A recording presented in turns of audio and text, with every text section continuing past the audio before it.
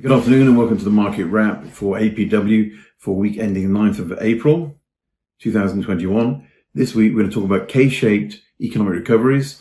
We're going to talk about Britain's lockdown cash, and then finally, are we suffering from Zoom fatigue or not? Okay, what is a K-shaped economic recovery? Well, basically, according to Investopedia, it's when a recovery follows a recession and different parts of the economy recover at different rates, times, or magnitudes around the world. It is contrast to a U-shaped or a V-shaped recovery when you get everything recovering at the same speed and at the same time. Now, why is the IMF suggesting that this is occurring, which is it's them that's saying it to be a K-shaped economy, a K-shaped recovery rather? They're saying that most of the major economies, the advanced economies, which is the term we should look at, will emerge from the coronavirus crisis with little lasting damage, thanks to the swift rollout of vaccines and a huge increase in public spending. Now, this full report by the IMF can be read on our LinkedIn page, so do have a look if you get a chance. Now, why is that important? Well, firstly, if you recollect, a year ago, everyone was saying this is going to be 2 or 3 times worse than the GFC. What a nightmare is it going to be? What a nightmare it's going to be. And as it turns out, it has been health-wise and socially certainly a nightmare for everyone concerned. But it hasn't been economically, because post-GFC, the advanced economies were close to 10% smaller than when they went into it. 10% smaller. And the IMF is now saying that that won't be the case. They expect the global economy to expand by 6% this year, 4.4% in 2022, which will leave the advanced economies smaller by less than 1% than they were 18 months ago. That's less than 1%. And they'll be back on their pre-pandemic growth path by 2024, which is amazing, bearing in mind where we thought we were a year ago. In fact, Geeta Gopinath, who's the IMF chief economist, stated that advanced economies are going to be suffering from very little economic scarring, and in the US there'll be effectively none. And then since January, they've upgraded their growth forecasts for the US by 1.3%, Canada 1.4%, Italy 1.2%, and UK 0.08%. So that's quite amazing, really.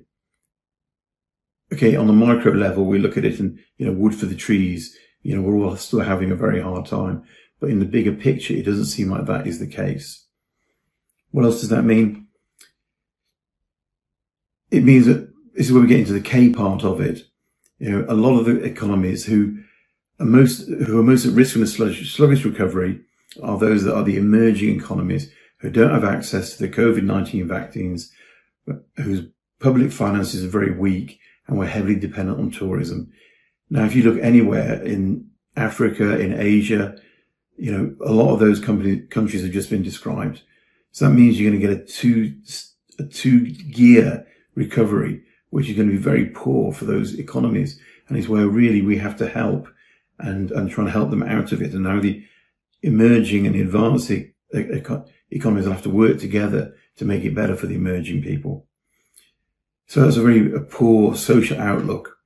But it's up to, according to the IMF, it's up to the advanced economies to help to avoid a severe toll occurring in the emerging markets.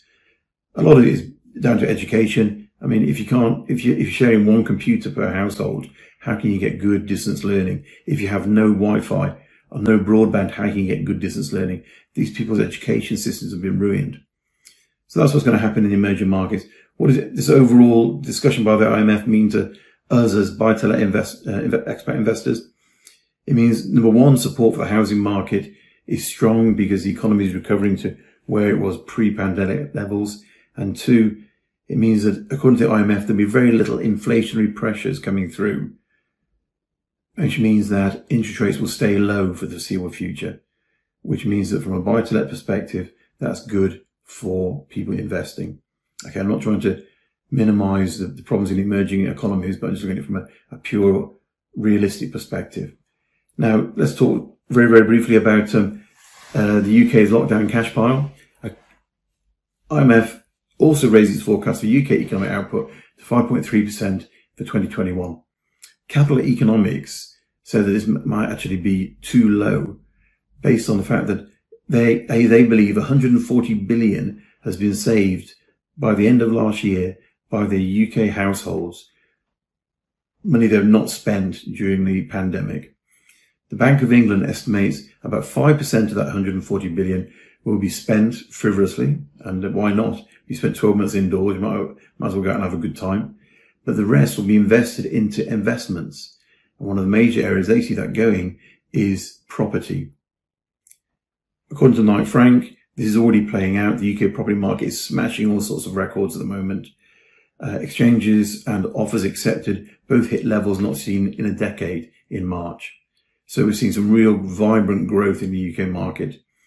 And they say this is much more than an extension to the stamp duty holiday.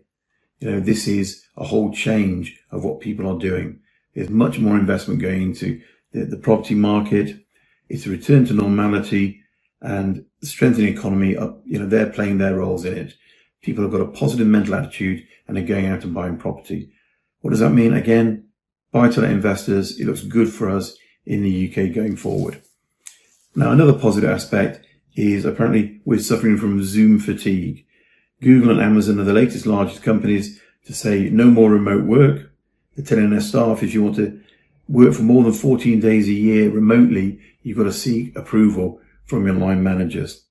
And that follows a recent study by KPMG suggesting that CEOs in general are cooling off globally with the idea of cutting back on office space. In fact, they're not. Savills' comments on this are that the flight from city centres is already over and we're starting to see rents increasing again. As I said to you last week, 17.74 in rental yields in inner London over the last year. That's now recovering. So we're seeing this halo effect disappearing, people moving back into city centres. What does it mean to us? It means a return to the more of a normal pre-pandemic buy-to-let marketplace with a few fundamental changes. People want bigger places, they want more space, they want an extra bedroom in case they do work from home. And there's always going to be potential for another COVID or something else in the future, and that will weigh heavily on people's minds. In the short term, all these factors point to, from a buy-to-let perspective in the UK, very positive growth, which is very good for us. And as I said before, I'm not denigrating in any way the terrible effect in the emerging markets that COVID has had.